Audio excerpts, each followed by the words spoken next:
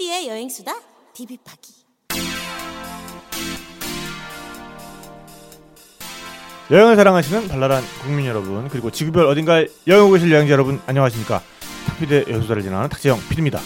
네, 요즘 외국을 못 나가니까 국내에 있는 산들을 뽀개고 다니는 30대 돈 버는 여행자 최용수입니다. 나 좀 데리고 가!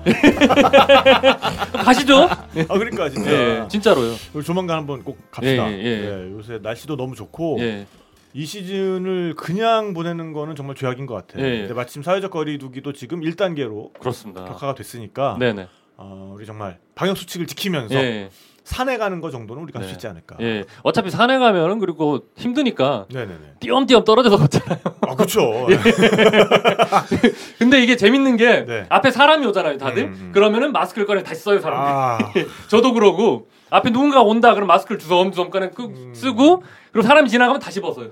힘드니까 이게. 맞아요. 그게 좀 그럴 수밖에 없고. 예. 거기 가서 그 시원한 공기 들이마시러 가는 건데 네네. 거기서도 마스크를 그렇게까지 신경 써야만 하는 우리가 네. 좀 서글프긴 합니다. 네네. 네. 그렇습니다, 진짜.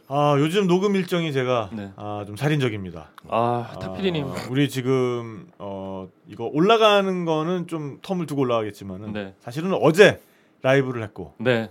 오늘 이거 끝나면 또 왓수다 녹음을 하러 가야 되는 상당히 강행군인이긴 한데 그래도 계속해서 여행에 대한 이야기를 여러분들에게 해드린다는 그런 사명감으로 하고 있습니다. 그 사명감을 위해 저희가 항상 또 섭취하고 있는 게 있지 않습니까? 그렇습니다. 지칠 수 없죠, 제가. 이대로 무너질 수 없습니다. 탁피디님의 엔진을 그렇습니다. 끊임없이 돌아가게 만들어주는 그 연료. 저의 혀를 계속 이렇게 물릴 수 있도록 만들어주는 저의 미토콘드리아의 에너지원. 닥터 엘리자베스. 그린즈 맨즈 멀티 먹고 있는데 참 좋습니다. 그리고 피곤할 때는 실리마린 계속해서 먹고 있고요. 그 술을 그래도 이렇게 녹음이 많을 때는 또 술 드실 일도 많아지잖아요. 뒤풀이도 해야 되니까. 저 어제 3시까지 술 마셨어요.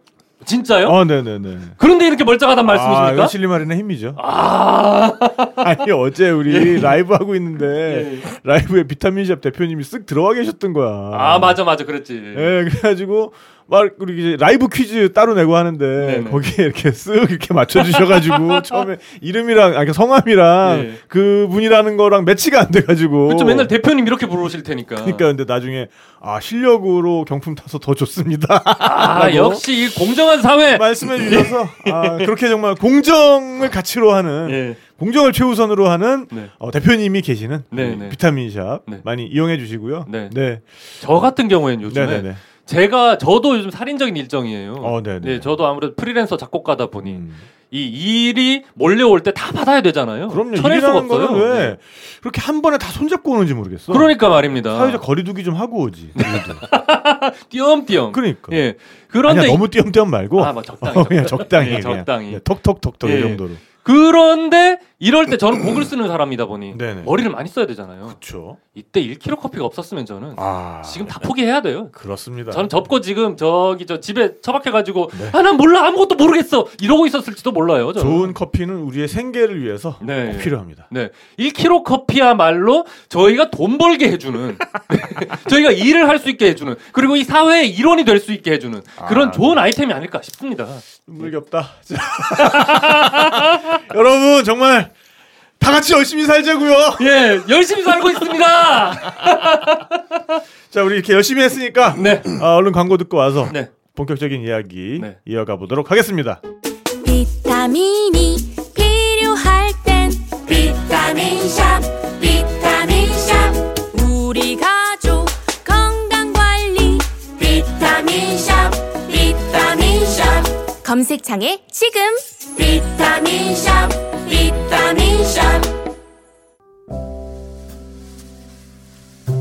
커피를 알게 될수록 깊은 맛이 좋아집니다. 깊어진 향기, 개운한 뒷맛. 사장님이 지구 반대편에서 직접 골라오시는 커피다운 커피 1kg 커피. 1kg는 마셔야 커피를 마신 것 같죠? 1kg 커피.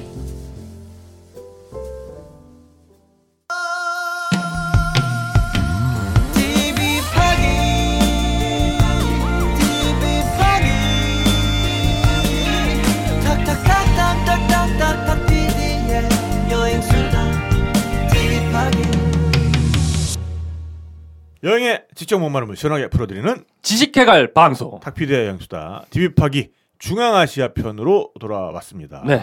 이거 또 저희가 제법 코너가 많아지다 보니까 네네.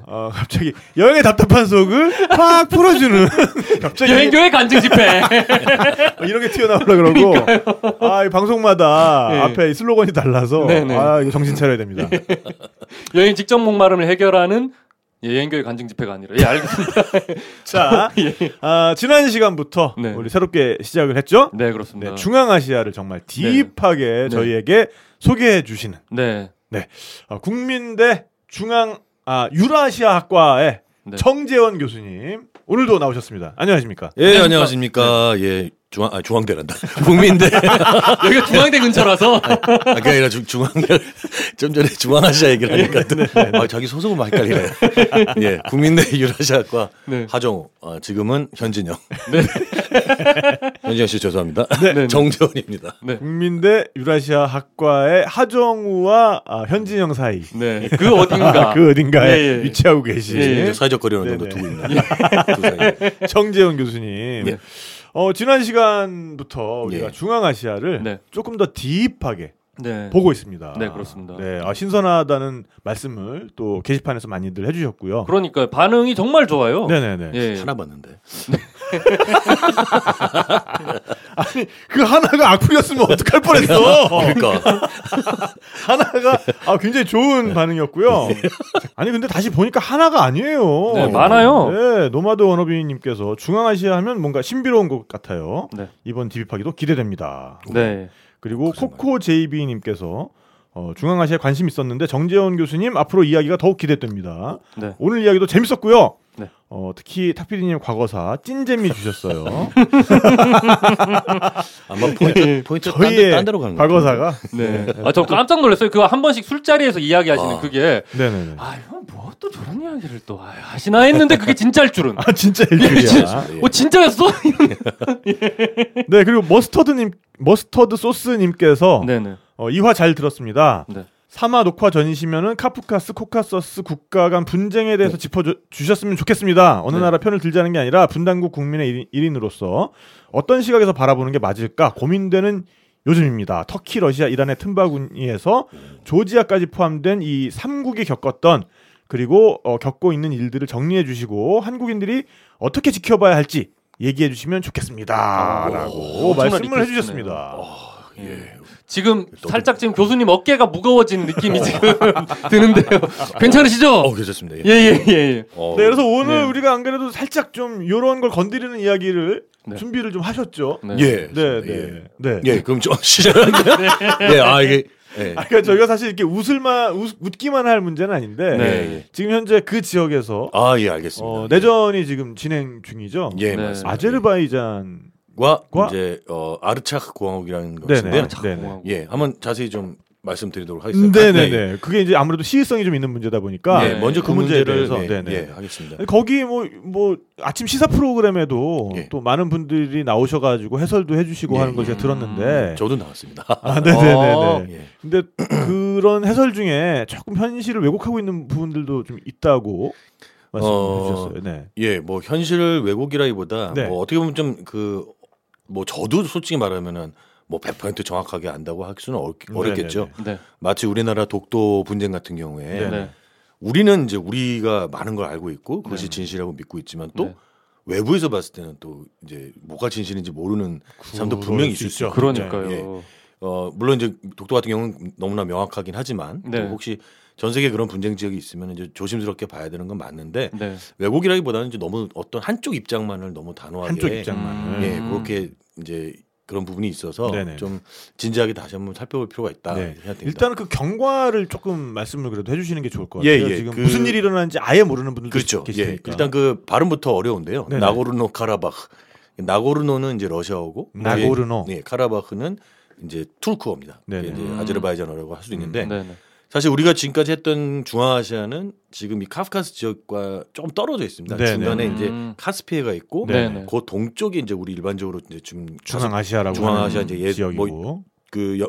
정의는 다양하겠습니다만은 네네네. 그 지역에서 일어나는 일을 좀 지난 시간까지 주로 했고요. 네. 네. 여기는 이제 보통 카프카스 네네. 혹은 코카서스 지역이라고 합니다. 같은 말이잖아요. 예, 그렇죠. 예, 카프카스는 이제 저쪽 러시아식 표현이고요. 코카서스는 예. 그쪽 위치가 그러니까 소아시아 반도 밑에. 그러니까 소아시아에 또 중간에 보면 흑해가 있고요. 네네. 그걸 그렇죠. 그 바로 연결이 돼 있죠. 네네. 예. 그래서 흑해와 카스피해 사이에 있는 네네. 이제 코카서스 산맥의 남쪽 지역, 네. 그쪽을 이제 보통 남코카서스 지역이라고 하는데 네네. 그 지역에 있는 나라가 이제 세 나라가 네네. 이제 조지아, 예전에 네. 그루지아라고 했습니다. 네. 스탈린의 고향. 네네. 그리고 뭐 한때 한국에서도 엄청 여행으로서 가까워졌던 조지아가 있고요. 코로나 직전까지 굉장히 뜨고 있었죠. 그렇죠. 그렇죠. 뜨고 있었죠. 정말 예쁜 그 도시의 이 도시와 산과 네네. 또 그 와인 네. 또 이런 산지로 유명했는데 그 오른쪽에 이제 아르메니아와 지금 아제르바이잔 두 나라가 이제 분쟁 국가로서 있습니다. 네. 근데 아르메니아는 이제 간단히 말씀드리면 이제 오래된 기독교 국가고요. 네. 기독교를 놀랍게도 세계에서 처음으로 받아들인 그런 국가입니다. 그럼 로마가 공인하기 전에 한 몇십 년 전에 네네. 공인됐던 나라고요. 또 지구상에서 그 자기의 민족의 언어를 표기할 수 있는 문자를 갖고 있는 나라가 네. 많지 않거든요. 그런 민족. 네, 맞아요. 근데 이 아르메니아는 조지아와 더불어서 네. 독자적인 문자를 갖고 있습니다. 그래요? 예, 굉장히 오래된 민족이고요. 그거는 예. 키릴 문자랑도 그럼 다릅니까? 다르죠. 그래요. 꼬불꼬불꼬불한데. 네네. 예. 근데 아무튼 그래서 이들은 굉장히 오래된 역사를 자랑하고 있고 또 기독교 국가로서도 유명한데요. 바로 옆에 아제르바이잔은 정반대 이슬람 국가입니다. 예. 그래서 역사적으로도 사실상 이제 많은 충돌이 있었다고 할 수 있는데 좀 더 먼 역사는 나중에 얘기하고요. 네. 일단 지금 벌어난 일 간단히 말씀드리면 네. 요 이 두 민족이 네. 이제 사실은 이제 그렇게 또 항상 전쟁하거나 죽이기만 하진 않았었는데요. 네. 이제 소련 때 네. 간단히 말씀드리면 이제 두 나라가 이제 만들어졌습니다. 네. 그러나 그때 당시에는 소련 안에 있는 공화국이니까 사실상 독립공화국이라 하기 어렵죠. 네네. 네. 예, 물론 그래서 이제 그렇게 만들어졌는데 그러다가 그 만들어질 당시에 이 아제르바이잔의 영토 내에 네. 아르메니아인들이 굉장히 많이 사는 지역이 바로 이 나고르노 카라바흐라는 지역입니다. 나고르노 예, 카라바흐. 네네. 그 당시에 한 80% 정도가 아르메니아인이었고요. 나머지가 아제르바이잔이나 뭐 다른 여타의 소수민족들이 살았습니다. 쿠르드라든지 네네네. 여러 민족이 살았는데 그렇게 압도적으로 80%까지 많았던 아르메니아인들이 살았던 땅인데 여기를 소련 당시에 아제르바이잔령으로 이렇게 설정을 한 겁니다. 네. 그러다 보니까 그때부터 이제 반발이 되게 심했죠. 예, 그러다가 지금 정말 간단히만 말씀드리는 건데 네네. 그러다가 핵심적인 부분만 그러다가 이제 소련이 무너지고 나서 독립을 했습니다. 네. 각각 아르메니아도 생기고 아제르바이잔도 생겼는데 이 지역이 계속적으로 이제 우리는 아제르바이잔에 속하고 싶지 않다. 아르메니아로 통합하고 싶다. 내지는 독립하고 싶다. 네. 인종적으로는 아르메니아인들인데 예, 행정구역상으로는 아제르바이잔에 아제르바이잔에 속하다 보니 예. 우린 계속 저쪽에 붙고 싶다. 그렇죠. 예, 그래서 결국 이제 내전이 일어났죠. 네. 그래서 직접적인 아르메니아와 아제르바이잔이 충돌한 건 아니지만 네. 거길 둘러싸고 간접적인 서로 간의 지원이 있었고 특히 네. 아제르바이잔이야 어쨌든 간에 자기의 주권 국가니까 네. 자기 주권이 미치는 영역에서 벌어진 일이니까 이제 이거를 국가 간의 충돌이 아니라 내전 형식으로 이제 규정을 하고 네. 당연히 직접적인 개입을 했고 네. 아르메니아도 상당한 지원을 이제 반대쪽으로 한 거죠. 그러다가 이제 결국은 아르메니아 쪽이 지원한 이 나고르노 카라바흐 공화국이 결국은 이제 아제르바이잔을 격퇴를 시킵니다. 네. 그런데 그러니까 반란군이 쉽게 말하면 그렇죠. 정부군을 격퇴를 시킨 그렇죠. 거네요. 그리고는 이제 독자적인 시스템을 갖추죠 국가로서. 네. 네. 그러나 전 세계에서 그 어떤 국가, 심지어 아르메니아도 네. 아직 공인을 한 국가는 아닙니다. 그러니까는 미승인국이라고. 미승인국. 큰 형님이라고 할 수 있는 네. 바로 이웃에 있는 예, 예. 인종적으로 동일한 아르메니아에서도 예, 뭔가 이렇게 음으로 양으로 도와주긴 했지만 예, 공식적으로 니네를 인정하기는 힘든 국가로 거죠. 인정하긴 힘들어. 예, 사실은 이제 그거는 이제 실제로 인정하고 싶겠지만 네. 여러 가지 국제법상으로나 국제 정치적으로 문제가 될 수 있으니까 그런 것 같고요. 근데 본인들은 어쨌든 스스로를 공화국이라고 좀 내세우고 있는 예, 거예요. 그래서 네. 이제 심지어는 이제 그 2019년에 네. 17년이군요. 네. 17년에 이제 심지어는 공화국 이름도 나고르노 카라바흐에서 자신들의 고유한 그 기원전에 있었던 그런 그 아르메니아 제국 왕국의 어떤 한 이름을 따서 네. 왕국의 한 지역 이름을 따서 아르차흐라고 하는 아르차흐. 예, 아르차흐 공화국. 아르차흐. 예, 네네네. 그러니까 아르차흐 공화국이라는 이름으로 바꿨습니다. 네. 근데 어쨌든 여기가 이제 그 이후로는 계속 승인된 국가도 아니지만 그렇다고 해서 아제르바이잔의 주권이 미치지 않는 독자적인 아주 애매한 이도저도 아닌 그런 상태로 쭉 있다가 네네네. 실은 이제 요번에 이제 여러 가지 일이 있었습니다. 사실 이렇게 이게 분쟁이 있기 전에 여기 문제를 이건 조금 더 있어봐야 정확하게 알겠습니다만은 양 국가에 네. 특히 코로나 이후로 네. 코로나 이전에도 이제 이 두 국가가 국제적인 석유 가격 하락이라든지 아제르바이잔은 석유가 되게 많은 나라고요. 아르메니아는 거의 없는 나라인데 어쨌든 이들 국가들이 러시아의 경제에 연동돼 있거나 거꾸로 아니면 아제르바이잔 같은 경우는 석유 시장이 굉장히 강하게 왜냐하면 뭐 80% 이상 GDP의 80% 이상은 석유 수출로 지금 석유 말고는 별로 산업이 없군요. 있긴 있지만 아무래도 석유에 좀 많이 얽매여 있는 상황이죠. 그러다 보니까 에너지 가격이 떨어지면 휘청거릴 수밖에 없고 또 러시아 경제와 연동돼 있는 아르메니아 같은 경우는 러시아 경제가 지금 서방과의 사이가 안 좋으면서 제재를 받아서 이제 경제가 안 좋아지니까 아르메니아도 같이 둘 다 하여튼 둘 다 최악의 경제 상황을 그렇죠. 맞이하고 있군요. 예, 맞습니다. 아르메니아는 몇 번 정권 교체가 됐지만 반대로 아제르바이잔은 거의 초대 대통령의 아들이까지 포함하면 두 부자가 연속해서 한 20몇 년을 지금 통치를 하고 있는 셈이거든요. 그러다 보니까 그러한 또 이제 정통성에 대한 문제가 아무래도 경제 상황이 안 좋아지면 또 문제가 생길 수 있고 그래서 시위도 있었고 거기다가 코로나. 예, 우리나라 코로나 이제 유럽이나 미국에서 많이 알지만 과연 저런 데서는 어떻게 일어날까 싶은데 거기도 아주 최악은 아니지만 거기 코로나로 인한 세계 경제 위축이 그들 두 국가에 한 번 더 타격을 주고 있는 꼴이죠. 그러니까 약간 이제 뭐 내부의 어떤 그런 불만들을 이런 외적인 걸로 이렇게 돌리면서 그런 불만을 폭발을 엉뚱한 대로 이렇게 돌리는 그런 것이 또 있다라는 얘기도 있고요. 근데 이제 사실은 그거 말고도 또 다른 또 뒤에 얘기가 있습니다. 아르메니아가 그 금기시대 왔던 아르메니아 새 대통령이 이제 파슈냔이라는 사람인데. 파슈냔. 예. 아르메니아 사람 특이한 게 어렵다. 보통은 얀으로 끝납니다. 뭐 미코얀, 뭐 무슨 얀 이렇게. 근데 그 파슈냔이라고 하는 사람이 금기시대였던 이 나고르노 카라바흐 아르차 공화국을 아르메니아랑 같이 통일하겠다. 이런 선언을 해버립니다. 이제 공개적으로 사실 그러니까 어쨌든 뭐 거기에 인종적으로는 같지만 그렇죠. 다른 나라 영토에 속하는 곳인데 그렇죠. 우리랑 붙여가지고 우리가 그냥 통일시키겠다. 그건 옆 나라랑 싸우자라는 말 아니죠? 그렇죠. 근데 이제 실제로 그렇게 하겠다라는 조치 취한 건 아니지만 이 명시적으로라도 선언적으로라도 그렇게 하지 않았었거든요. 그런데 그 전에 또 사실은 아제르바이잔과 계속 교섭을 또 벌였었습니다. 이렇게 언제까지 살 거냐. 이 영토 문제를 어떻게 해결하자 그래서 사실은 몇 번 이렇게 정상 간에 회담도 오고 갔었습니다. 제가 좀 궁금한 게 이 지역이 뭐 별 볼 일 없으면 그렇죠. 그래 뭐 그러면 니네 그쪽 가서 살아 뭐 이제 이럴 텐데 그래도 이렇게 분쟁이 계속 된다는 거는 여기 뭐 자원이 있거나 뭐 중요성이 있는 지역이라는 얘기네요. 그렇죠. 그게 제일 중요한 부분입니다. 사실은 근데 물론 우리가 또 영토가 아무리 작아도 그거를 누구한테 넘긴다는 것, 설사 거기에 자기의 자원이나 국민이 없더라도 그건 쉽지 않은 일이죠. 절대 안 되죠. 방앗간을 떼주는 거랑 마찬가지인 건데 집에 있는. 그래서 그런 측면에서 볼 수 있지만 일단은 그 나라 자체가 되게 작습니다. 규모가 사이즈가 작아서 나고르노 카라바흐를 하면 거의 한 5분의 1 정도 해당되는 땅이거든요. 아제르바이잔 입장에서 봤을 때. 아제르바이잔 입장에서 봤을 때. 그러면은 5분의 1 내지는 뭐 6분의 1 이 정도 되는 땅을 넘겨준다는 건 상당히 큰 겁니다.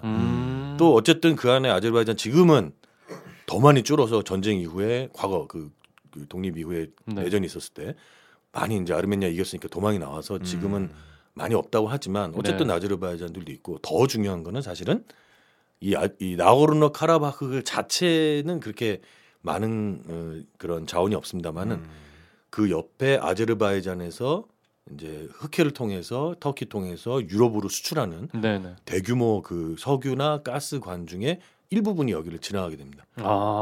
그리고 그런 일부분이 거기 지나가지 않더라도 요 지역에서 불과 한 30, 50km 정도 되는 지역에 제일 큰 관들이 지나가는 데가 있습니다. 그러니까 여기가 만약에 어떠한 형태로든 아르메니아로 들어가거나 분쟁이 되면 여기가 이제 터키도 자꾸 터키라고 그러죠. 아제르바이잔도 자꾸 이렇게 이제 이 부분을 신경을 안 쓸 수가 없고 또 이걸 무기로 뭐 폐쇄를 한다거나 줄인다거나 그러면 다른 여타 인근 국가들한테도 이게 위기가 될 수도 있고 또 거꾸로 또 이거는 또 좋은 계기가 될 수도 있다고 생각할 수도 있고 아무튼 이 결국은 모든 정치적인 그런 분쟁과 갈등과 뭐 전쟁 이런 것들은 상당 부분은 이 경제적인 토대에서 비롯된 경제 위기 때문에 비롯이 됐다. 경제적인 어떤 문제, 에너지에 대한 어떤 에너지 전쟁, 뭐 그런 거가 깔려 있다고 할 수 있겠죠. 그러면 석유 때문이네요, 정말. 석유 가스가 밑에 있죠. 그러니까 말하자면 무슨 뭐 민족 간의 갈등, 종교 간의 갈등, 역사적 문제 뭐 여러 가지가 있습니다만 이제 그런 게 좀 또 가장 밑바탕에는 있지 않냐. 그렇죠. 그러니까 아무리 뭐 민족 간의 갈등, 역사적 네. 갈등 있었다고 하더라도 거기 뭔가 중요한 게 없었으면 네. 아우 이제 시끄러워. 나 이제 니네들이랑 안 살아. 그러고서는 그냥 그러니까 거기 비우고 딴 데 가서 살면 되는데 싸우는 거 네. 힘드니까. 그러니까 예. 근데 이제 거기에 어쨌든 그렇게 파이프라인이 지나가고 하니까 예. 근데 여기 이제 또 하나 이제 원인은요. 이거는 이제 좀 밝혀져야 될 거고 아직 정확한 건 아닌데 네. 많은 뭐 추측에 의하면 이 터키의 행보에도 조금 관심을 가질 필요가 있다는 생각이 듭니다. 여기가 정말 변수가 너무 복잡하죠. 많네요. 예, 왜냐하면 이제 사실은 예전에 그 소련에서부터 독립하여서 두 나라가 충돌했던 92년 이때쯤에도 네. 사실은 주변에 그 당시부터도 외세의 힘이 더 컸습니다. 아제르바이잔은 거의 같은 민족이라고 하나 다를 바 없는. 그래서 제가 자꾸 터키 했는데 머릿속에 터키가 자꾸 자리 잡고 있어서 그러니까 터키가 굉장히 적극적으로 지원을 했고요. 네. 아제르바이잔 같은 투르크입니다. 서로 뭐 말이 90% 이상 통하는 그런 정도로. 네. 또 하나는 우리한테 잘 안 알려져 있는데 이 아제르바이잔 민족이 네. 지금의 아제르바이잔이라고 하는 데는 뭐 한 1000만이 조금 안 됩니다. 네. 근데 바로 그 밑에 붙어 있는 이란 북부에는 네. 아제르바이잔 민족이 아제르 민족이 무려 2천만 명 이상이 살고 있습니다. 예. 역사적으로 사실은 그 페르시아족과 아제르바이잔족 또 쿠르드족들은 그 지역에서 같이 살았고 특히 아제르바이잔의 선조라고 할 수 있는 다양한 투르크의 민족들은 네. 이 페르시아 민족과 함께 이란의 역사를 많이 만들어왔습니다. 그러다가 이제 근대 이후로는 이제 조금씩 서로 이제 구분이 되기 시작했는데요. 네. 아무튼 그래서 이란은 아이러니컬하게도 네. 아제르바이잔은 그 중앙아시아에 있는 그 이슬람과 다르게 시아파입니다. 시아파요. 예. 예. 시아파지만 세속적인 국가라 사실 시아파적 특징이 많지는 않지만 어쨌든 이란과 더불어서 거의 유일한 시아파. 그러네요. 예. 그 이슬람을 크게 두 개로 나누면 순니 이슬람과 그렇죠. 시아 이슬람으로 네. 나눌 수가 있는데 예. 그 중에서 소수에 속하는 게 시아파죠. 맞습니다. 시아파고 예. 그렇지만 그 소수에서도 대부분은 이란에 이제 집중이 돼 있고 네. 예. 이란 이외에 다른 국가가 시아 이슬람을 믿는다는 게 잘 없는데 예. 물론 이제 네네. 이라크에는 이제 시아가 좀 더 많지만 네네. 어쨌든 아랍 민족들 중에는 이제 시아는 많지 않고요. 네네네. 또 일부 또 시아에서 파생된 파로 시리아에 지금 이제 잡고 있는 알 아사드가 또 이제 알라이파라고 있긴 하지만 네네네. 기본적으로는 이제 이란에 많고 또 잘 몰랐지만 우리가 네네. 아제르바이잔 사람들이 그렇군요. 시아파입니다. 네네. 인구는 더 많은 거죠. 네네. 몇 천만이 되니까. 그런데 이란은 아까 말씀드렸다시피 자기 내부에 아제르바이잔인들이 그렇게 많으니까 네. 그것도 집중적으로 북동부의 지금의 독립한 아제르바이잔과 맞닿아 있으니까 접경지대. 그렇죠. 네. 여기서 만약에 아제르바이잔이 독립을 강하게 되면 카카스의 강자로 군림하게 되면 네. 결국은 자기 내부에 있는 아제르바이잔인들을 동요시켜서 동요시켜가지고 일종의 통일. 예, 아까 아마 그 적어주신 분이 아제르바이잔의 이 남북 간의 이런 그 어떻게 보면 분단돼 있다고 할까요? 네. 그런 현실을 아셔서 쓴 것 같기도 네. 한데요. 그러면은 이런 문제가 등장하면 말 그대로 여기는 이란이 크게 약화되는 지역이고. 그러니까 무슨 범 아제르주의 이런 게 뭐 이제 그럴 수 있죠. 득세할 수 있다는 예. 거죠. 그래서 그러니까. 남북 아제르바이잔의 통일 뭐 이런 식으로 나오게 되면 모든 아제르인들이여 각성하라 뭐 이러면서 이제 예. 다만 이제 아제르바이잔인들이 그 전에 하나로 뭉쳐서 단일한 중앙집권적인 국가를 만들어 본 경험은 없기 때문에 이들의 민족 의식이 과연 그렇게까지 갈지는 모르겠으나 그럼에도 불구하고 분명 이란 안에서 페르시아인들에게 차별을 받고 있다면 아마 그런 건 쉽게 동의될 수 있고 또 하나는 이제 미국 등 서방의 이제 그 대이란 그 어떤 전략의 하나로서 사실은 내부 분열을 일으키는 그런 전략도 있거든요. 그래서 이제 이란 내에 어떤 분열 지점들을 만들어낼 때 그렇게 뭐 순위파를 추동한다거나 이란 내 소수 아랍인들을 추동한다거나 아니면 제일 큰 거는 쿠르드나 이런 그 아제르바이잔처럼 덩어리가 가장 큰 단위 이렇게 민족을 덩어리로 하면 좀 이상한데 가장 규모가 큰 단위를 장악할 수 있죠. 그렇기 때문에 아이러니하게도 시아파지만 같은 시아파지만 아제르바이잔을 지원하는 게 아니라 또 같은 무슬림인데 이란은 거기다 또 이란은 뭡니까 신정 국가지 않습니까? 지금 아직까지는. 그런 걸 좀 추구하죠. 신정 국가까지는 아니지만 굉장히 그 종교적 권위가 굉장히 높은 나라잖아요. 그런데 그런 국가가 기독교 아르메니아를 지원하는 거죠. 아, 진짜 복잡하다. 세상에. 예. 아제르바이잔은 오히려 순위파인 그 터키의 지원을 받고. 그러니까 여기 파가 중요하지 않겠지만 어쨌든 같은 투르크 민족이라고. 그런데 이란은 터키와 같이 아까 또 아제르 문제도 있고 또 하나는 중동에서 터키와 더불어서 중동 패권을 다투는 사우디와 더불어서 이 새 삼각구도에서 터키가 커지면 안 되지 않습니까? 터키 아제르바이잔 연합이 생기면 안 되니까. 네. 그런 여러 가지 이유에서 이란은 아르메니아를 지원하는데 다만 내부에 이슬람 신자들이 많으니까 아주 노골적인 지원 못하고 살살. 예. 그래서 근데 지금도 그래서 이제 가끔 여러분들이 아마 뉴스를 보시면 왜 갑자기 난데없이 이란이야? 그냥 붙어 있어서 그런가? 그게 아니라 이런 내부 사정들, 내부의 아제르인들 또 터키와의 어떤 패권 다툼 그런 거가 이제 섞여 있어가지고 이게 아르메니아를 지원합니다. 야, 그러면 전 문득 드는 생각이 그럼 미국은 이란을 별로 안 좋아하잖아요. 그렇죠. 예, 그러니까 미국 입장에서는 또 저기 아르메니아 쪽을 또 이렇게 또 지원을 하고 그러다 보니까 또 터키랑 미국이 또 사이가 안 좋아져 뭐 이런 그림도 그려지는데 뭐. 그런데 이제 지금까지는 서유럽 그러니까 어쨌든 넓은 의미에서 서구 국가들 중에는 이제 프랑스가 좀 그쪽에 이해관계가 있어서 개입을 좀 크게 하고 있고 유럽 전체를 하고 있지만 의외로 미국은 이제 우리 또 이제 저 트 상황께서 트 상황 콜록콜록 가시면 이제 왔다 갔다 하셔가지고 아마 이제 좀 거기도 대선 국면도 있고 자기네 코로나 저치도 곤란해서 사실 뭐 집중하지 못하는 것도 있을 수 있으나 사실은 이 지역은 아주 그들의 아주 뭐랄까요 최대 관심사 중에 하나긴 합니다. 그러니까 카라바흐 자체는 아니고요. 다만 이제 말씀하신 것처럼 어떤 이유인지 모르겠으나 아직은 미국은 다른 어떤 지역보다는 노골적인 뭐 혹은 뭐 아주 적극적인 그런 자세는 취하고 있지는 않으나 그런 개입을 하고 있지 않다. 또 애매하잖아요. 왜냐하면 아르메니아는 또 같은 동방종교 기독교 문화권인 러시아에 또 상대적으로 지원을 받고 있거든요. 러시아는 이제 조금 동등하게 접근합니다. 그러나 아무래도 무슬림 아제르바이잔 또 친터키 아제르바이잔보다는 아르메니아를 좀 더 아무래도 지원할 수밖에 없죠. 그거는 이제 단순히 종교적 가까움뿐만 아니고요. 뭔가 하여튼 여러 가지 의미로. 와, 이거만 이해하려고 해도 좀 머리에 김이 나네요. 이거 머리가 김이 납니다. 사실 여기 더 복잡한 게 가짜 선전제입니다. 이게 어디까지 진짜고 어디까지 가짜인지 모르는데 아르메니아 쪽에는 아제르바이잔 쪽에서 비판하기를 공식적으로 이게 그래서 제가 아까 터키의 이제 확장 정책이랑 관련이 있다고 한 게 뭐냐면 아제르바이잔 쪽에서 아르메니아 비판할 때 뭐냐면 저기 멀리 지금 터키랑 싸우고 있는 쿠르드인들을 옛날부터 지원해왔다.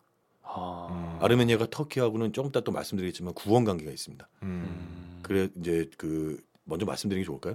1915년 이미 1800년대 말부터 해서 대대적인 아르메니아 학살이 있었어요. 터키에 의한. 근데 그때 아제르바이잔들이 좀 이렇게 앞에 나서기도 했죠. 사실 그때 뭐 큰 차이점들은 없었으니까. 그래서 아마 그거는 진짜 유대인 학살에 버금갈 정도로 대규모 학살이었는데요. 숫자상으로는 물론 조금 적습니다만은 공식적으로라도 아제르바이잔 축소하려고 하는데 아제르바이잔은 한 20만밖에 아니다. 터키랑 아제르바이잔은 아르메니아 20만밖에 안 죽였다. 말이 20만. 20만밖에 안 죽였다. 20만밖에라니. 그러니까 근데 아르메니아는 이제 무려 200만이다. 또 거꾸로 또 아르메니아인들이 아제르바이잔 죽인 것도 있다. 막 이러면서 막 논쟁을 하는데 어쨌든 간에 이제 당시에 어마어마한 사망들이 있었습니다. 이 구원 관계도 사실은 또 하나의 그 둘 간의 어떤 그걸 만들어낸 것이죠. 그런데 이제 그래서 아르메니아 입장에서는 터키가 항상 무서운 것이기도 한데요. 그래서 이제 아제르바이잔에서 이제 말하자면 공격은 아르메니아 사람들이 아르메니아가 쿠르드족을 훈련시켰다. 그래서 지난번 IS 공격할 때 만든 쿠르드족의 상당수를 아르메니아에서 훈련시켰고 그들이 터키에도 적대적인 지금 그런 애들 아니냐 이렇게 얘기를 하고 있고 실제로 요번 2020년 내전에서 얼마 전 이제 시작된 분쟁에서 바로 그 쿠르드인들이 발견이 됐어요.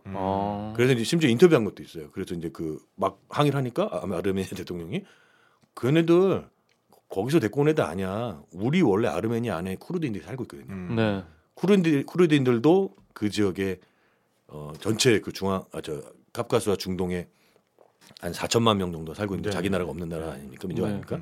근데 거기 쿠르드가 원래 있었다는 거죠. 그런 식으로 이제 쿠르드 용병 갖다 썼다. 우리가 터키가 적대적인. 그래서 이제 터키는 막 선전하고 또 거꾸로 아르메니아 등 이거는 이제 사실 좀 공식화됐습니다. 이제 이쪽에서는 뭐라고 비판하냐면 아제르바이잔 안에 있는 그 소위 민병대 중에 상당수가 시리아와 심지어 리비아, 북아프리카 리비아의 친터키 반군들이 여기까지 데리고 와서 우리를 공격했다. 그렇게 해갖고 이제 이거는 이제 거의 공식화돼서요. 처음엔 전 가짜 뉴스 저로 왜 그런 가짜 선전전들 있지 않습니까? 그랬더니 실제로 이건 공식화돼서 이제 그 시신들이 이제 시리아로 모국으로 보내지고 이제 그렇게 이제 뭐 그런 기사도 났거든요. 이렇게 이제 용병까지도 심지어 하니까 정신이 없습니다. 그러니까 지금 네네. 나온 그 술 취하신 분뿐만 아니라 누구랑 얘기 안 했지만 그런 많은 사람들이 이거는 들으면 뭐 너무 많은 나라에 나와서 그러니까 정리하면 이 터키가 리비아까지도 심지어는 친터키 반군을 만들고 있고 개입하고 있고 시리아 이런 데도 적극적으로 개입하고 있지 않습니까? 터키의 이제 대중동 이제 어떤 그 팽창 정책의 일환이다. 이렇게 보는 사람들이 있는 것이죠. 내부의 불만을 돌리기 위한 것도 있지만 그런 것도 있다. 이런 얘기도 있습니다. 와, 그러니까 지금 나온 나라만 그 아제르바이잔, 아르메니아, 그리고 터키 나왔고, 이란 나왔고, 거기다가 프랑스 잠깐 나왔고, 미국 잠깐 나왔고, 러시아도 나오고, 리비아 나오고 지금. 난리야. 이거 다시 한번 들으면서 정리 한번 해야겠어 지금. 그래서 제가 얘기는 많이 그냥 정보를 쏟아냈는데요. 그러니까 어쨌든 쉽게 얘기하면 그럽니다. 내부의 불만도 어떤 돌리기 위한 것도 있지만 외부의 힘도 굉장히 크다. 그런데 이제 좀 너무 복잡한데 그래도 여기에 이렇게 뭐 단순하게 누구는 어디 이게 아니라 좀 복잡하다. 그런 정도만 이해해 주면 될 것 같습니다. 이거는 한번 지도를 펴놓고 다시 한번 찬찬히 좀 그렇죠. 들어봐야 그러니까 맞습니다. 그러니까 정말로 뭐 어디에 속해서 하는 애들이 더 이상 그 나라가 싫어서 다른 나라 붙을라 그래 이렇게만 이해하기에는 맞습니다. 그 주변 상황을 한꺼번에 그 맥락으로 이해해야 되는 게 굉장히 많네요. 맞아요. 그러니까 여기는 정말 뭐 하나 터지면 뭔가 너무 그거를 제대로 된 그림을 머릿속에 그려보기 위해서는 변수가 한 4개 정도 되는 다차 방정식을 머리 아파 말만 들어도. 한 가지 말씀드리고 싶은 건요. 그러니까 이 지역뿐만 아니라 이거는 사실 이제 제가 봤을 때는 여러 가지 의미에서 금방 조금 조용해질 것 같긴 한데요. 사실은 이제 그 많은 뭐 이 지역뿐만 아니라 사실 우리가 볼 때 너무 이렇게 선악구도랄까? 뭐 그것만이 있는 것도 아니고 또 그 지역만의 어떤 그 역사적, 뭐 민족적, 종파적 그런 갈등만으로 서술하는 것도 문제가 있고요. 항상 그 뒤에 숨어 있는 경제적, 또 그 경제적인 것이 또 어떤 외세가 그걸 갖다가 차지하고자 하는가, 뭐 그런 것까지도 포함해서 봐야 되는 게 굉장히 크다. 왜냐하면 많은 우리가 보도할 때는 거기는 원래 종파가 달라, 그래서 싸우는 거야. 거기는 원래 민족 간의 갈등이야. 사실 그 밑에 베이스에 깔려 있는 거는 현대의 정치고 과거의 역사도 있지만 현대의 정치고 현재 경제인 거죠. 특히 이제 에너지를 둘러싼 특히 위험한 시대에 코로나같이 닥쳐서 이 어떤 그 에너지의 어떤 수급 이런 거에 있어서 굉장히 민감하기 때문에 우리한테는 잘 안 와닿는, 우리는 석유가스가 없다 보니까 그거를 둘러싼 정치나 경제적 어떤 그런 싸움은 잘 모르잖아요. 감이 없죠. 그렇죠. 근데 그것 때문에 그러면서 제가 말씀드리고 싶은 건 이제 정보는 막 지금 말씀드렸지만 중요한 건 그거라는 거죠. 그 막 거기 안에서 벌어지는 어떤 단순한 어떤 그런 무슨 그 작은 지역에서 벌어지는 문제만은 아니다. 그러니까 이 자원이라는 게 그 자원을 지키고 운용할 수 있는 충분한 힘이 주어지지 않은 가운데에서 자원이 많은 곳 위에서 산다. 그것도 저주인 것 같아. 그러니까 뭐 자원의 저주 뭐 이런 말도 있긴 하잖아요. 그리고 하나 또 말씀드리고 싶은 게 있습니다. 이 항상 이 영토와 관련된 분쟁은요. 자꾸 이제 그렇게 들어가면 힘들 것 같아요. 이게 원래 누구 땅이냐? 이게 굉장히 애매합니다. 사실 그거 갖고 서로 또 정상반된 역사를 막 근거를 내세우거든요. 그러니까 뭐 그렇게 따지면 만주도 고구려 땅이니까. 뭐. 그러니까 그렇게 되면 끝도 없는 거죠. 그래서 거슬러 올라가면 티라노사우루스 나. 그러니까 삼엽충 나오고. 그러니까 특히 유목이나 이런 지대 같은 경우는 워낙이 그 부침이 심해서 우리나라는 상대적으로 이렇게 고립돼 있는 지역에서 뭐 많은 그게 바뀌지 않았기 때문에 그게 생각이 가능할 수 있겠는데 그렇지 않은 지역들에서는 계속 다니니까. 그러니까 그런 식의 논쟁은 좀 다소 무의미하다. 그러니까 물론 그들에게는 절대절명이죠. 백두산이 우리 거냐 아니냐 이런 것처럼. 근데 그 중요한 건 지금 시류 지배하고 있는 민족이 언제부터 있었는 그 국가가 그걸 좀 보면은 중요한데 물론 그 과정에 이제 그 러시아랑 페르시아가 그 지역을 막 마음대로 나눠 먹고 또 민족이 이동하면서 생긴 끔찍한 이제 과거의 식민지 시대 때 일이긴 한데.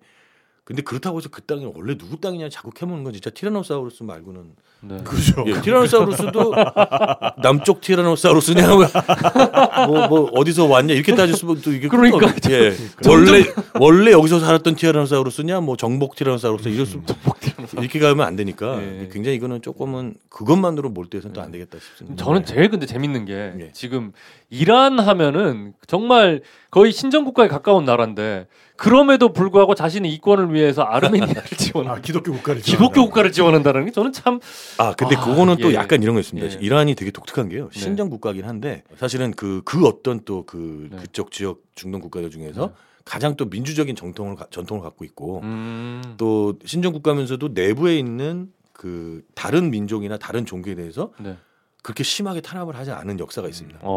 그래서 내부에 아르메니아인들도 되게 많고요. 그 다른 민족들도 굉장히 많고요. 물론 이제 독립하고자 하는 게 나오면 이제 탄압하겠죠. 그 내부에 특히 쿠르드인 같은 경우도 이제 그런 독립 문제가 나오면 아주 심하게 탄압을 하지만 그러나 이제 기본적으로는 의외로 거기는 그런 우리가 생각하는 진짜 말 그대로 막 그런 뭐 신정 국가하고는 조금 다른. 어쨌든 선거도 계속 하고 그래도 개혁파가 또 등장하기도 하고 그래서 조금은 다른 맥락이 조금 있습니다. 자, 우리가 여행 수다를 통해서 다른 나라에 가지는 못해도 이렇게 정말 우리랑 아무 관계가 없을 것처럼 보이는 아제르바이잔, 아르메니아 이런 나라의 역사와 정치 이런 걸 살펴보시면서 뭔가 지구 전체를 좀 관조하는, 조망하는 그런 기분을 느껴보시는 게 그 답답함을 이겨내시는 데는 좀 더 도움이 되지 않을까. 그러니까 제가 지금 살면서 아제르바이잔과 아르메니아라는 말을 살면서 제일 많이 했어요. 지금. 지금. 그런데 그 하나 조금 제가 강조드리고 싶은 건요. 조지아처럼 사실 아제르바이잔, 아르메니아 진짜 아름다운 나라입니다. 조지아 이상입니다. 그 이상까지를 하면 또 안 되고. 하여튼 안 먹는다. 아르메니아 같은 경우는 이제 고대 그 노아의 방주가 발견된 지역이기도 하고. 거기가 거기예요? 터키와 적경지대에 있는. 그래서 거기 그 아라라트라고 하는 산이 있고요. 그래서 그 상당히 그 조지아만큼이나 굉장히 좋은 데가고요. 아제르바이잔도 마찬가지고. 이번 분쟁 때문에 조금 이렇게 분쟁 중심으로 생각하다 보니까 이렇게 그랬지. 원래는 조지아도 이렇게 안 뜨지 않았습니까? 옛날에 조지아로 아직도 뭐 조지아 미국에 있는 조지아 준 줄 아는 사람들도 많고. 그런데 아직 그루지아라고 부르고. 근데 그렇게 이제 알려졌지 않습니까? 사실은 굉장히 아름다운 나라고 저는 뭐 원래 우리 목적이랄까요? 돌아가서 여행이 나중에 활발하게 되면 굉장히 추천하고 싶은 지역 중에 하나입니다. 저도 카프카스 예전에 다녀온 그 느낌을 못 잊겠어요. 러시아 쪽에서 갔었던 카프카스 쪽. 가보고 싶다. 자, 그러면 아제르바이잔과 아르메니아 이야기는 뭐 이 정도로 일단 마무리를 지어놓고 만약 그쪽에 또 다른 무슨 업데이트가 있으면 얘기를 해보는 것으로 하고 원래 우리가 하려고 했던 얘기로 돌아가 보도록 하지요. 자, 지난 시간에는 중앙아시아 열국지, 중앙아시아에 있는 나라들을 한번 저희가 오버뷰를 한번 해봤습니다. 쓱 훑어봤어요.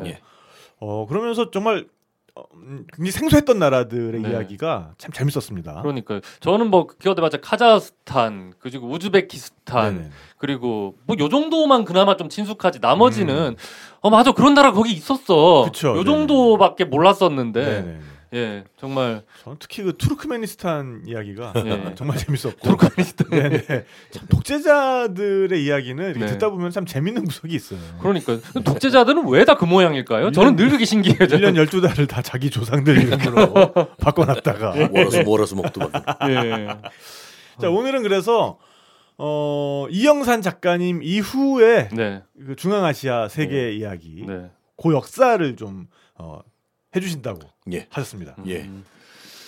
그 이제 몽골 제국이 이제 붕괴를 하고 난 다음에 역사를 좀 간단하게 말씀을 드리겠습니다. 그 아무래도 우리가 안 간단해도 됩니다. 안 간단해도 되니까 제가 간단해야 될 것 같아서.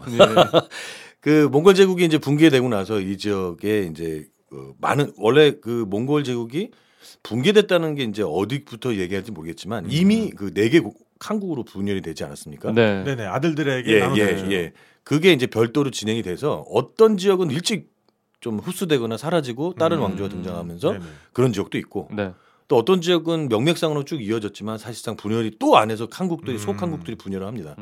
그래서 이걸 갖다 한꺼번에 원나라가 망했다 그래서 다 망했다고 할 수는 없을 것 같고요. 보통 역사는 그렇게 기록을 합니다만 그 초원지대나 또 중동지대에 있었던 칸국들은 여전히 다른 형태로 이어져 나왔기 때문에 그렇게 역사적으로 완전히 딱 끝났다라고 보기 어려운 부분들이 있죠. 그래서 계승 국가들이라고 보통 합니다. 그 과거에 그렇게 대제국을 건설한 사람들은 이동하는 군주였고, 그렇죠. 그 군주가 이동을 계속했기 때문에 대제국이 만들어진 거지. 군주가 결국에는 정복 활동을 멈추고 어딘가에 정주를 하기 시작하면. 지금처럼 맞습니다. 뭐 광통신이 깔려 있고 뭐 줌으로 회의하고 뭐 이럴 수 있는 게 아니니까. 필연적으로 그 지역들을 자치를 시켜야 되는 필요성이 생기고 그러다 보면 그 자치하던 놈들 중에서 똘똘한 놈 나오면 그 놈이 어차피 뭐 1년에 몇 번이나 왕래한다고 그냥 살림 따로 차려 이런 식으로 해가지고 째지고 근데 그나마 그런 과정을 제일 믿을만한 놈들한테 해줄 수 있는 게 이제 아들들한테 나눠주는 그렇죠. 건데 예. 아들은 그래 뒤통수를 칠 확률이 좀 줄어드니까. 적은데 그렇지만 좀 바보 같은 아들은 일찍 말아먹고 없어지고 좀 똘똘한 아들이라고 하더라도 그 아래에서 아무래도 아버지만한 그런 어떤 기동성과 카리스마가 없으니까 계속해서 분열을 한다. 뭐 이런 과정으로 예. 아니 뭐 정확한 비유신데요. 사실 뭐 또 얘기하겠습니다. 뒤에 가서 또 지난 시간에 조금 오해가 있을 부분이 있어서 나중에 또 얘기하겠습니다만은 어쨌든 그래서 이제 그 중에서 이제 일한국이라고 보통 알려져 있고 훌레구 한국이라고 알려져 있는 적이 있습니다. 그 지역은 지금의 이제 딱 그 이란 중동 이 지역이죠. 그쪽 일단 4개의 한국이 차가타이, 한국, 킵차크 한국, 차가타이 한국, 그다음에 원래 오고타이 한국. 원나라는 별도로 이제 그 있었고요. 그래서 이제 이쪽에 있었는 근데 어쨌든 가장 저쪽 서쪽 남쪽으로 내려가서 지금의 이란과 아랍 지역 뭐 터키 지역을 그쪽을 일부를 지배했던 게 이제 일한국인데 일한국. 일한국. 근데 그 일한국은 정말 말 그대로 우리 옛날에 좀 비유하자면 발해처럼 소수의 지배층은 몽골계고 혹은 제가 누차 말씀드렸지만 당시에 몽골 제국의 위대함은 우리가 생각하는 몽골 그 일부 칭기스칸 가문만이 아니라 항상 옆으로 지배를 하러 나갈 때는 계속적으로 사실상 몽골 그 사람들은 정말 소수인 거죠.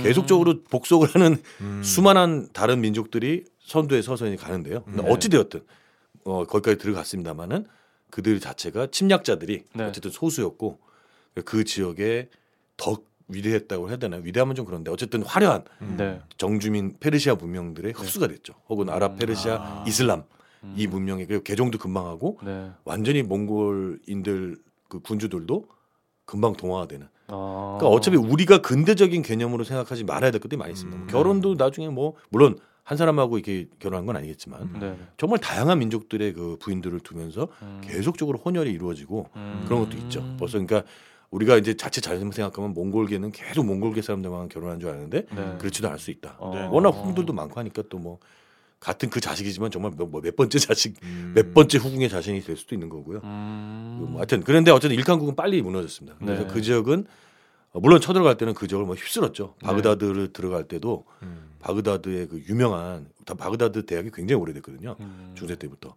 예, 근데 거기를 그 말 그대로 그 모든 책을 불태우고 그 강에다 버리고 막 그럴 정도로 그런 피해를 크게 입었다고 바그다드 가면 항상 거기서도 저도 좀 바그다드 갔다 왔습니다. 그래가지고 언제 다녀오셨어요?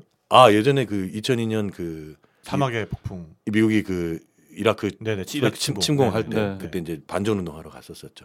그때 예. 멋있다. 그러니까 이제 점점 그런 쪽은 정말 뭐가 남아나지 않을 정도로 지금 파괴가 진행되고 해서 그렇죠. 너무 마음도 아프고 그렇죠. 그래서 사실은 그때 갔다 온 얘기들을 제가 좀 안 하는 게요. 마음이 많이 아프죠. 그죠. 예. 그때는 이제 반전 활동이 될 줄 알았는데 성공할 줄 알았는데 그러지 못해서. 부시가 좀 미친 놈이긴 했어요.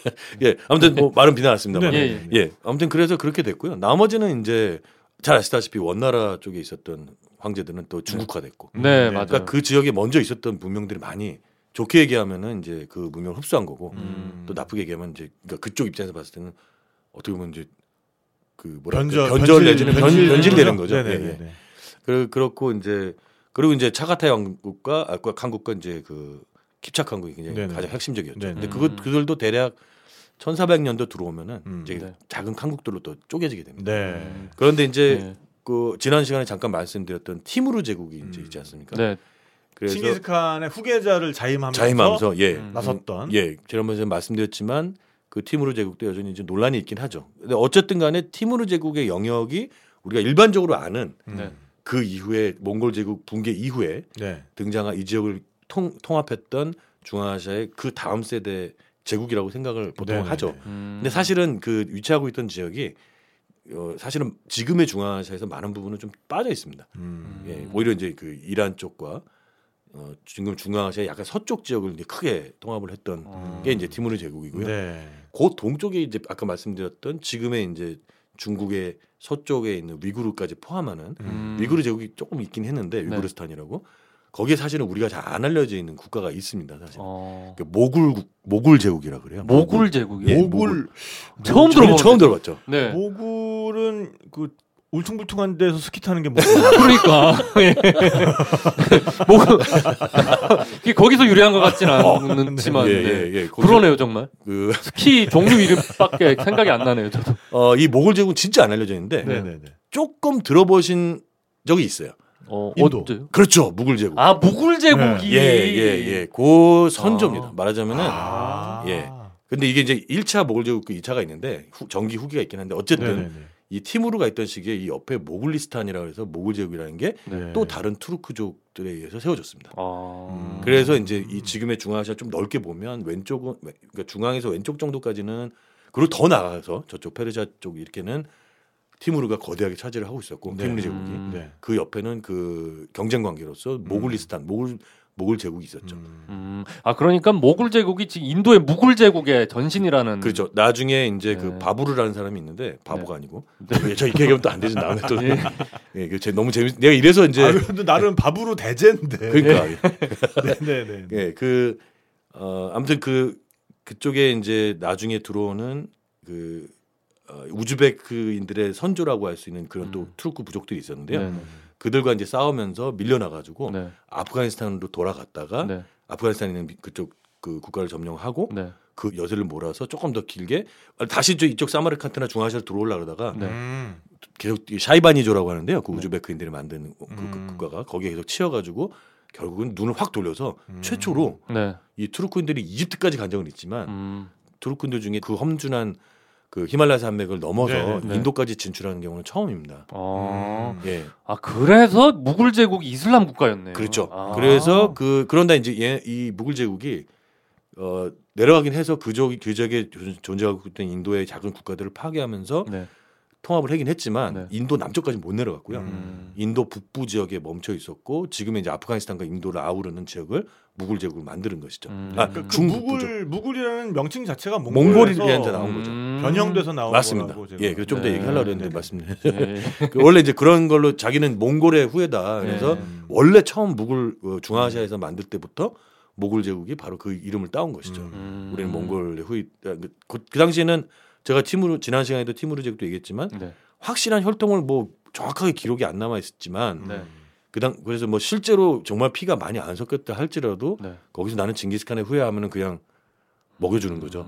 징기스칸의 후예야 그러는데 걔가 비리비리하면 뭐야 핑신하 이러는 거예요. 징기스칸의 후예다 임마 그런데 손에 칼 들고 있고 그러면은 그러시겠죠.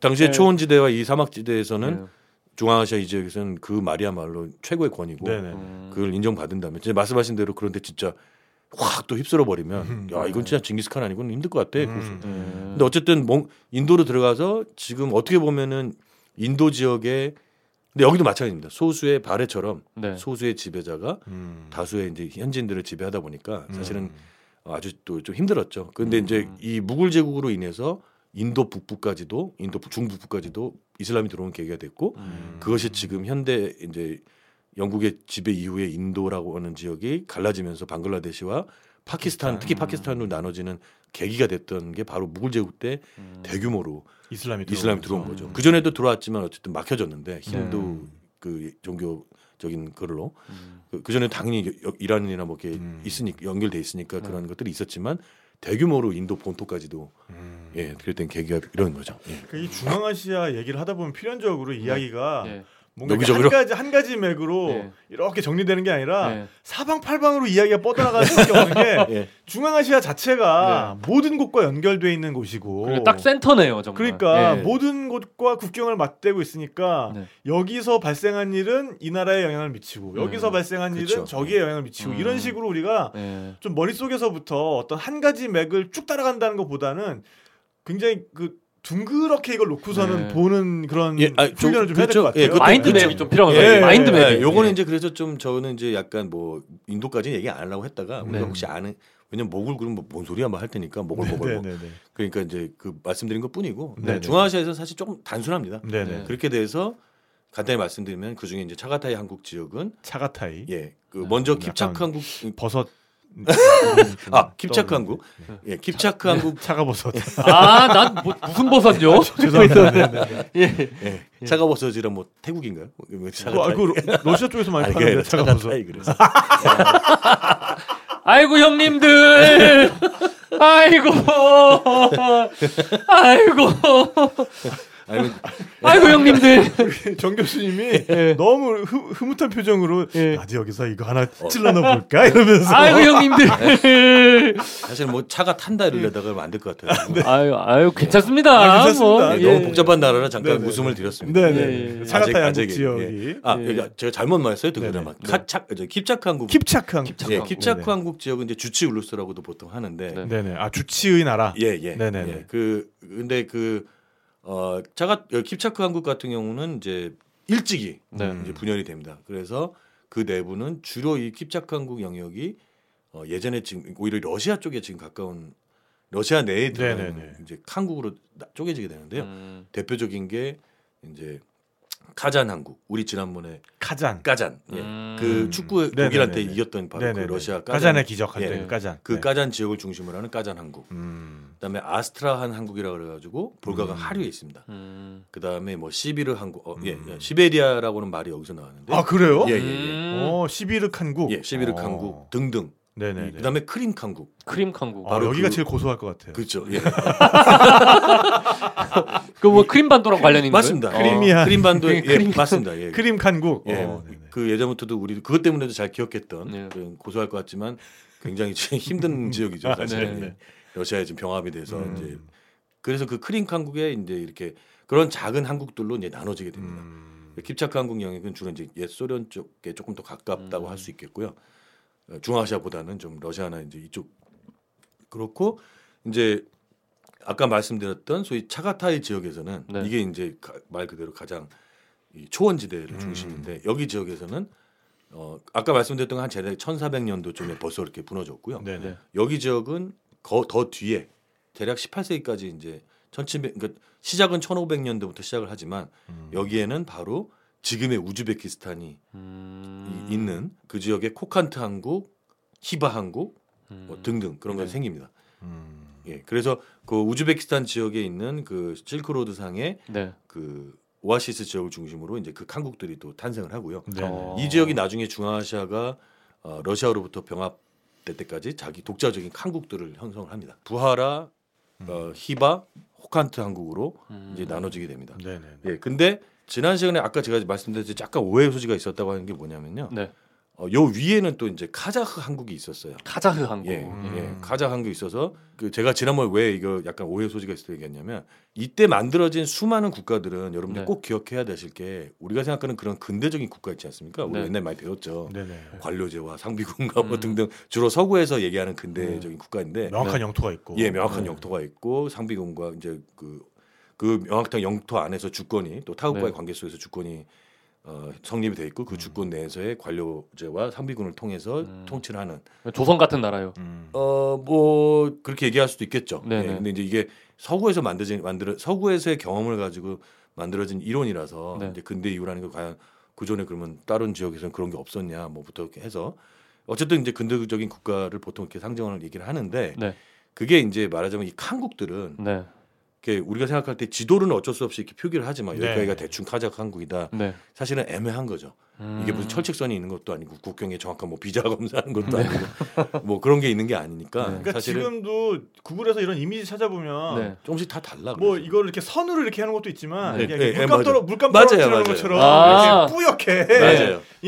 여기가 대충 어디 세력권이고 어디 세력권이고. 그라데이션으로. 그러니까 어떤 정확한 중앙에 딱 그 군주가 있어가지고 그 사람이 이렇게 아주 공식적인 법과 제도를 통해서 뭐 세금도 걷고 이런 거라기보다는 되게 막 자유롭게 또 그 사람들은 여기가 카자흐 한국이라 해서 다 똑같이 생긴 사람도 아니고 그렇게 합니다. 그래서 제가 지난번에 말씀드렸던 어떤 얘기가 현재 기억하실지 모르겠지만 여기는 그냥 이렇게 뭐 대충 살았다가 뭐 이렇게 얘기 비슷하게 했었던 것 같은데 그런 뜻이 아니라 그렇게 명확하게 이렇게 어떤 그런 국가가 형성이 돼 있지 않았다는 뜻이지 거기에 어느 정도는 현재 이제 우즈벡이나 뭐 카자흐 같은 그런 선조들이 거기에 등장을 해서 자기들끼리 일종의 그런 국가를 만들죠. 그러니까 카자흐스탄이라는 이름이 나온 것도 이때 여기 카자흐 한국이 있었기 때문에 그 이름이 나온 거예요. 그 이름은 이제 후대에 붙였을지는 모르겠으나 어쨌든 카자흐 한국이라는 게 당시에 있었긴 있었고 또 다른 민족이 붙였을 수는 있으나 어쨌든 그들이 칸이라는 이름으로 해서 한국을 만들었고 자기네끼리 그 안에서 이렇게 또 이제 또 부족 그러니까 하부 단위는 또 있습니다.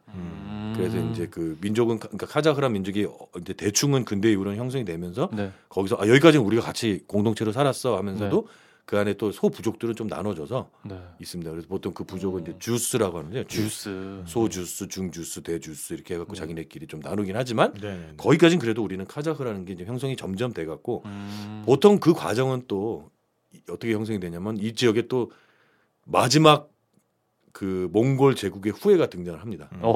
예. 그리고 몽골이 정말 치트키네요. 예, 그래서 오이라트 부족이라고 하는 중심으로 해서 중가르 제국이라는 게 등장을 해서. 중가르 제국 알아요. 예, 그 중가르 제국이 이 카자흐랑 계속 정말 피 터지는 싸움을 하거든요.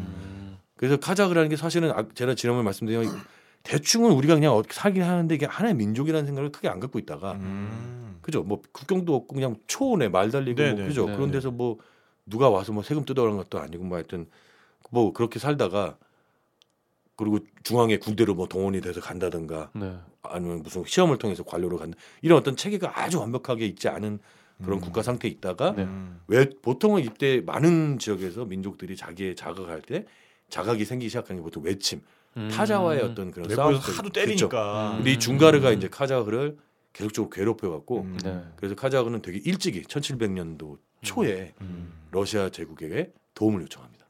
지난 시간에 말씀하셨던. 예, 맞습니다. 그렇죠. 그렇게 해갖고 이제 이 지역이 카자흐는 정말 빠른 속도로 러시아의 지배하에 들어갔고요. 그리고 의외로 저항도 크게 하지 않았고, 그리고 이제 점점 더 뒤로 내려와서 아까 말씀드렸던, 근데 아까 말씀드렸던 그 더 전에 성립한 1400년도에 성립했던 까잔 항국 이런 그지 않습니까? 아스트라한 항국 이런 이 지역은 1500년대에는 이미 다 1500, 1600년대 넘어가면은 러시아 제국한테 장악이 됩니다. 러시아의 동진으로 1554년에 까잔 항국이 점령이 되고 그 뒤로 시비리 항국, 시비르 항국, 네, 물론 그 먼저 아스트라 항국, 그다음에 시비르 항국 등등 이런 항국들이 다 점령이 되게 되죠. 그래서 거기는 이미 이제 러시아 제국하에 먼저 들어갔고요.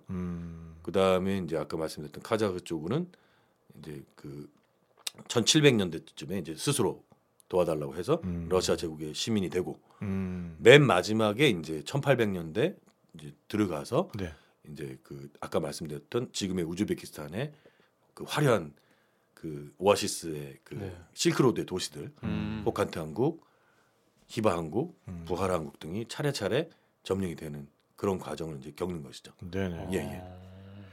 숨가쁩니다. 좀 장대하네요. 따라가는 게 너무 힘들어요. 이거는 정말 지도를 하나 펴놓으시고 있지 않으면은 맞습니다. 이거는 정말 그냥 길 잃기 딱 맞고요. 너무 나라도 많이 나오고 맞습니다. 새로운 이름도 많이 나오고 하니까 발음이 나오도 쉬워요. 뭐. 그래서 제가 사실은 조금 주저했던 것은 팀으로만으로 끝나면 괜찮은데 그 이후에 너무 많은 변화가 있거든요. 사실 붕 떠 있는 부분은 이거 다 얘기하려면은 이것 말고도 더 많습니다. 사실. 근데 그거는 좀 조그만 국가들이고 티무르 제국만이 중앙아시아에 영향을 미친 게 아닌데 잘 안 알려져 있는 얘기를 하다 보니까 좀 이렇게 그런 좀 복잡한데요. 그러니까 뭐 크게 어쨌든 정리를 하면은 칭기스칸 사후에 원나라를 제외하고는 4개 한국으로 갈라졌는데 그렇죠. 그 한국들이 어떤 것들은 현지 문화에 빨리 동화되기도 하고 어떤 것들은 그 안에서 계속해서 내부 분열을 하면서 마치 세포 분열을 하듯이 조그만 그런 한국들로 잘라지기도 하고 그러면서 중원에서는 몽골을 자처하는 커다란 뭐 국가라고 할 수 있겠죠. 준가르 제국이 등장을 하면서 거기에 위협을 느낀 그 서쪽에 사는 민족들은 러시아에게 도움을 요청하기도 하고 그래서 러시아는 그런 것들에 대한 뭐 이를테면은 좋은 구실 삼아서 안 그래도 동쪽으로 가고 싶던 차에 동쪽으로 영역을 확대하는 그런 계기로 삼았다. 맞습니다. 그리고 이제 여기에 한 개를 덧붙이자면 조금은 남쪽에서 칼을 갈고 있었던 그리고 우리도 몽골이야라고 주장하던 모굴이라는 집단이 한번 크게 싸우고서는 아프가니스탄 쪽으로 도망을 가서 우리가 언젠가는 중앙아시아를 다시 수복할 거야라고 칼을 갈다가 야 칼을 계속 갈아는 놨는데 저기는 좀 아닌 것 같아 그러면서 남쪽으로 내려간 것이 무굴 제국의 시초가 되었다. 심지어는 그래서 티무르 제2티무르 제국이라고 할 정도로 무굴 제국 이름을 가졌다고 합니다. 티무르의 후손이 이제 그래서 또 하나는 이제 빠져 있는 게 이제 요거까지만 간단히 말씀 좀 드려야 될 것 같아요.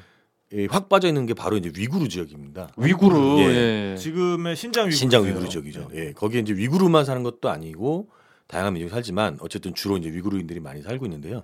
이 위구르인들이 이제 사실은 이제 그 지역에서 이쪽이 러시아 제국의 점진적인 남하 정책으로 하나씩 하나씩 복속이 됐다면 네.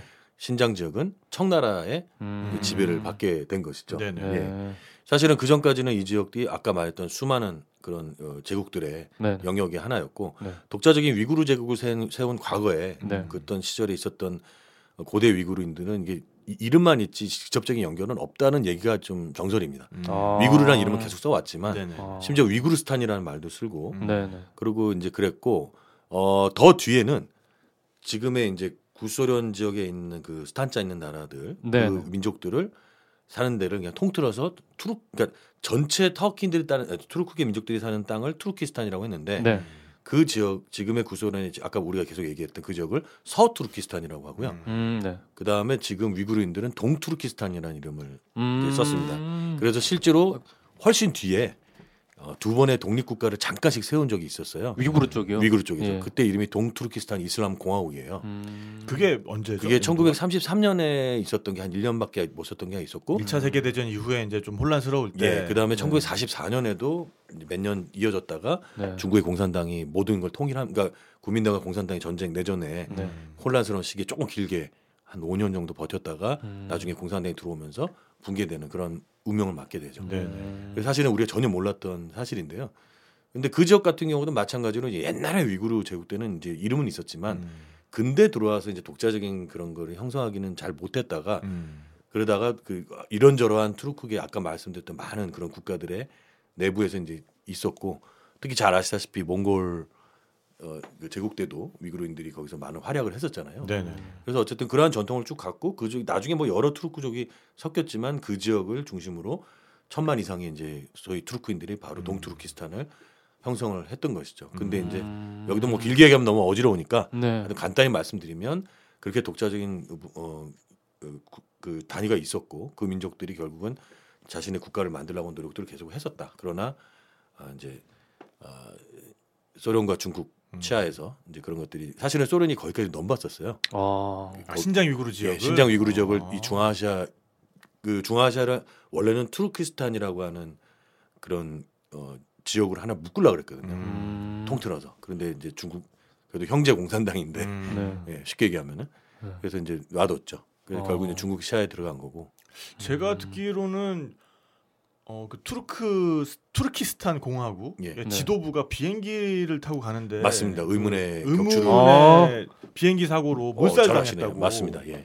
그게 이제 그 뒤에 중국 공산당이 있다는 뭐 소문만 무성하다는. 그렇죠. 예. 그럼 제가 강의를 하다가 훅 뛰어갖고 이제 갑자기 왔지만 정리를 하고 다시 좀 그 이후에 좀 그 과정을 조금 더 설명을 드리도록 하겠습니다. 소련까지 들어가면서 이들이 어떻게 형성이 되는지 말씀 좀 드릴 텐데요. 어쨌든 그래서 이제 위구르 쪽 같은 경우는 이제 그렇게 됐는데 이 위구르를 잘 주의해서 보실 게 사실상 지금 그 어떤 외모나 언어나 또 여러 가지 문화적인 측면에서 모든 측면에서 뭐 의복이라든지 음식 우즈벡인들과 상당히 유사합니다. 위구르인들이. 그러니까 서로는 사실은 거의 같은 민족이라고 봅니다. 언어적으로도 같은 그룹이고요. 그래서 되게 그렇고 그런데 이제 비운에 마찬가지로 이제 뭐 다른 그런 유사 민족들이 많이 있습니다만은 쿠르드라든가 위구르인들도 이제 중국에서 못 벗어나고 있는 거죠. 반드시 뭐 꼭 독립을 모든 민족이 해야 되는지는 저는 잘 모르겠으나 어쨌든 뭐 그들은 전혀 한족과는 다른 문화가 있었고 이 지역이 점령당한 거는 사실 청나라 때가 거의 처음이나 다름없거든요. 당나라 때 잠깐 점령당했지만 계속적으로 독자적인 지역으로 이 중국에서 성립됐던 한족들의 정권들이 건드리지 못했던 지역이었거든요. 청나라 때 처음으로 만주족에 의해서 점령된 지역이기 때문에 그 신장이지 않습니까? 새로 얻은 땅. 그래서 그런 좀 기억해둘 필요가 있다. 그래서 투르크의 땅은 사실 원래 우리는 지금 이제 중앙아시아 5개 국가를 말하지만은 아까 얘기했던 나고르노 카라바흐, 아제르바이잔까지 포함해서 사실 투르크인들은 굉장히 많이 있다라는 걸 알아두시면 좋을 것 같습니다. 하긴 지금 중국 쪽에서 신장자 지구 쪽 사람들을 탄압한다는 그리고 탄압하고 그 공안이 가서 좀 못 살게 군다라는 그런 이야기 계속 많이 나오잖아요. 중국은 아니라고 계속 이야기하지만 뭐 100만 명 규모의 뭐 캠프를 운영하고 있다. 그게 뭐 그런 탄압이 아니다. 뭐 그러고 있는데 뭐 그러니까 중국 정부 입장에서는 그냥 일자리 연습시키는 곳이다. 교육센터다. 네. 그렇죠. 노동 그 교육센터다 뭐 이제 이러는데 사실은 알고 보면 이제 강제 노동 수용소다. 뭐 사상 교육도 하고 뭐 그렇죠. 예. 네, 그러니까 칭기즈칸 사후에 정말 혼란스러운 시기를 거쳐서 많은 칸국들이 그렇게 분화되고 때로는 흡수되고 하면서 또 주변에 다른 강성한 나라들이 생겨나면서 러시아와 청나라라는 이 중앙아시아에 대한 또 다른 플레이어들이 생겨나는 과정까지 오늘 얘기를 해봤는데 이것만으로도 정말 만만치가 않네요. 저 사실 지난번 거 그 복습하면서 이 정도 되면 좀 따라갈 만하지 않을까. 왜냐면 지난번에 굉장히 힘들었거든요. 따라가는데. 그래서 이 정도 복습했으면 이제 따라갈 만하겠지 했는데 다시 또 공부거리를 던져주시네요. 지금 머리가 지금 풀가동되고 있어갖고 말이 좀 적잖아요, 제가. 근데 이제 이런 것들을 뭐 너무 공부 차원에서 접근하신다기보다 이 지역 정말 생소한 이야기들이잖아요. 그러니까 특히나 칭기스칸 정도까지만 우리가 관심을 기울이지 그 이후에는 이 지역이 어떤 과정을 통해서 지금의 중앙아시아가 되었는가 여기에 대해서 알 길이 전혀 없는데 근데 이제 이런 또 기회를 통해서 전혀 모르던 이야기들을 좀 한번 들어보신다. 그 정도의 가벼운 마음으로 들어보시면 좋을 것 같고요. 근데 뭔가 이걸 좀 정리를 더 하고 싶으신 분들은 지도를 좀 꺼내놓고 다시 찬찬히 들어보시면은 조금은 더 머릿속에 그림이 잡히지 않을까라는 생각을 해봅니다. 저도 지금 하면서 계속 지도를 봤는데 정신없죠. 정신이 없는데 잘 한번 따라가 보도록 하겠습니다. 저도. 그래서 이게 참 안타까운 게요. 그러니까 제가 또 이제 이거를 갖다가 오히려 더 세부적으로 가면 더 정신이 없어져. 통으로 간데도 왜냐하면 이게 한 나라의 역사면 오히려 쉽지 않습니까? 그 한 나라도 물론 그 짜게진 국면이 있었을 때는 복잡한데 예를 들면 한국만 해도 삼국시대 무슨 후삼국시대 가면 정신없듯이 근데 여기는 한 나라가 아니고 그러니까 어떤 한 지역이 쭉 내려가면 차라리 좀 그래도 괜찮겠는데 뭐 몽골 제국 자체가 전 세계 모든 국가의 역사를 다 통틀어 버렸으니 몽골 제국을 축소시켜서 중앙아시아로 하더라도 여기도 지금 현대 5개 국가 이상의 선조 국가니까 굉장히 복잡하죠. 그래서 우리가 이런 지역 할 때는 상당히 조금 조심스럽습니다. 그래서 아까도 이게 어떤 하나하나 뭐 1400년대, 1500년대 이렇게 나가는 게 좋을까 생각하다가 그냥 우리가 좀 알아야 되는 부분 뭐 이렇게 그냥 뭐 무굴 제국처럼 그런 것도 있고 또 이 지역에 어떤 칸국들이 어떻게 된다는 간단한 부분만 좀 얘기했는데도 사실은 쉽지 않죠. 근데 재밌긴 해요. 오, 이런 게 있었구나 싶은 생각도 들고. 다음 시간에 그래서 이번 시간에 이름만 살짝 등장한 러시아가 어떻게 해서 동쪽으로 더 진출을 하는지 그 과정을 말씀해 주신다고요? 예, 그렇습니다. 네, 알겠습니다. 그럼 다음 시간을 또 기대를 해보도록 하겠고요. 자, 그럼 저희는 중앙아시아에서 우리 정재원 교수님과 함께 좀 더 머물러 보도록 하겠습니다. 지금까지 진행의 탁재영, 최영수, 편집의 김태형 PD였습니다. 여러분 그럼 다음 시간에 뵐게요. 다음 시간에 만나요. 안녕. 탁PD의 여행수다와 함께한 시간 어떠셨어요? 구독하기, 별점 주기, 댓글 달기, 후원하기로 응원해주세요. 탁PD의 여행수다는 청취자분들의 여행을 응원합니다.